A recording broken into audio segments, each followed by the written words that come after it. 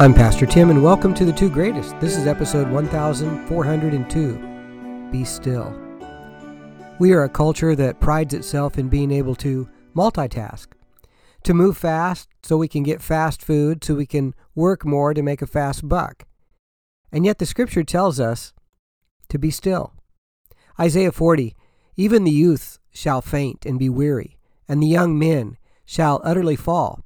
But those who wait on the Lord shall renew their strength. They shall mount up with wings like eagles. They shall run and not be weary. They shall walk and not faint. God said in Exodus 33, my presence will go with you, and I will give you rest. And of course, Jesus said, therefore, don't worry about your life, what you'll eat or what you'll drink, or about your body, what you'll put on. Is not life more than food and the body more than clothing? Which of you by worrying can add 1 cubit to his stature? But seek first the kingdom of God and his righteousness, and all these things shall be added to you. And of course, in Matthew 11, verses 28 to 30, Jesus invites weary and worried people to come to him for rest. What would it be like for you to be more still in 2024? T2G is about the two greatest commandments, to love God and to love others.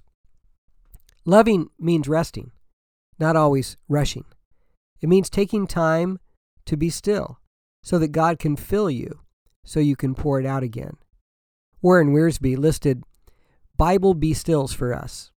He said, first, be still.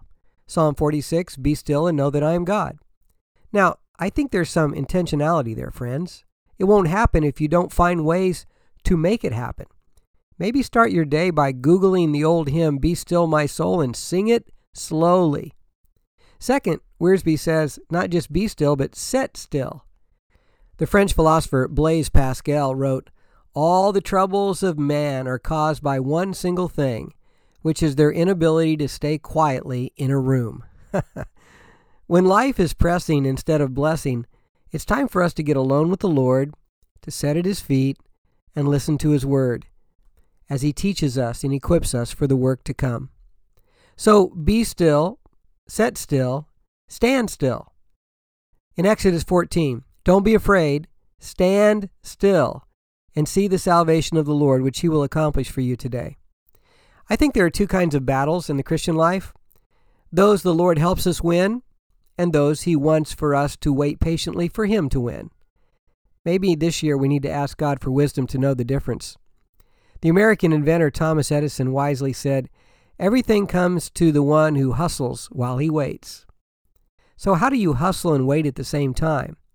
Well, you're on the move inwardly, learning, trusting, growing, but waiting outwardly for God to work out his plan. Psalm 37, commit your way to the Lord, trust also in him, and he shall bring it to pass. Rest in the Lord and wait patiently for him. Okay, one more. Be still, set still, stand still, and then lie still. A night of healthy sleep is a gift, friends. A restless night can lead to a distressful day. Psalm 3, verse 5, I lay down in sleep. I woke up, for the Lord sustained me. And in the next psalm he wrote, meditate within your heart on your bed and be still. I will both lie down in peace and sleep. For you alone, O Lord, make me dwell in safety. Well, there you have it. It might be so hard for you to be still this year, but I promise it'll be so good. Here's the great question. Which one do you need more? To be still, sit still, stand still, or lie still? Let's make this prayer your prayer. Dear Heavenly Father, as I embark on this new year, I acknowledge that often I find myself rushing through life, forgetting to be still and trust in your perfect plan. Lord, in the midst of the busyness and uncertainties, I pray for the strength to be still and know that you, not me, but you are God. Help me slow down, to breathe, to rest in the assurance that you're in control. Your word reminds me that all things work together for good to those who love you and are called according to your purpose. God, I surrender my anxieties and my worries, trusting that you are working behind the scenes for my good. Would you give me the patience to wait on your timing, the wisdom to discern your will, and the faith to believe in your promises. May this year be marked by a deep reliance on your unfailing love. a steadfast trust in your providence. Help me to prioritize my relationship with you above all else and find the peace that passes understanding. In Jesus' name, amen. I hope you'll join me tomorrow for episode 1403. And in the meantime, maybe try walking slower, lingering longer, sitting in silence, taking a walk around the neighborhood, picking up something and writing it by hand instead of typing it on the computer. However you do it, may God fill your soul as you find new ways to be still.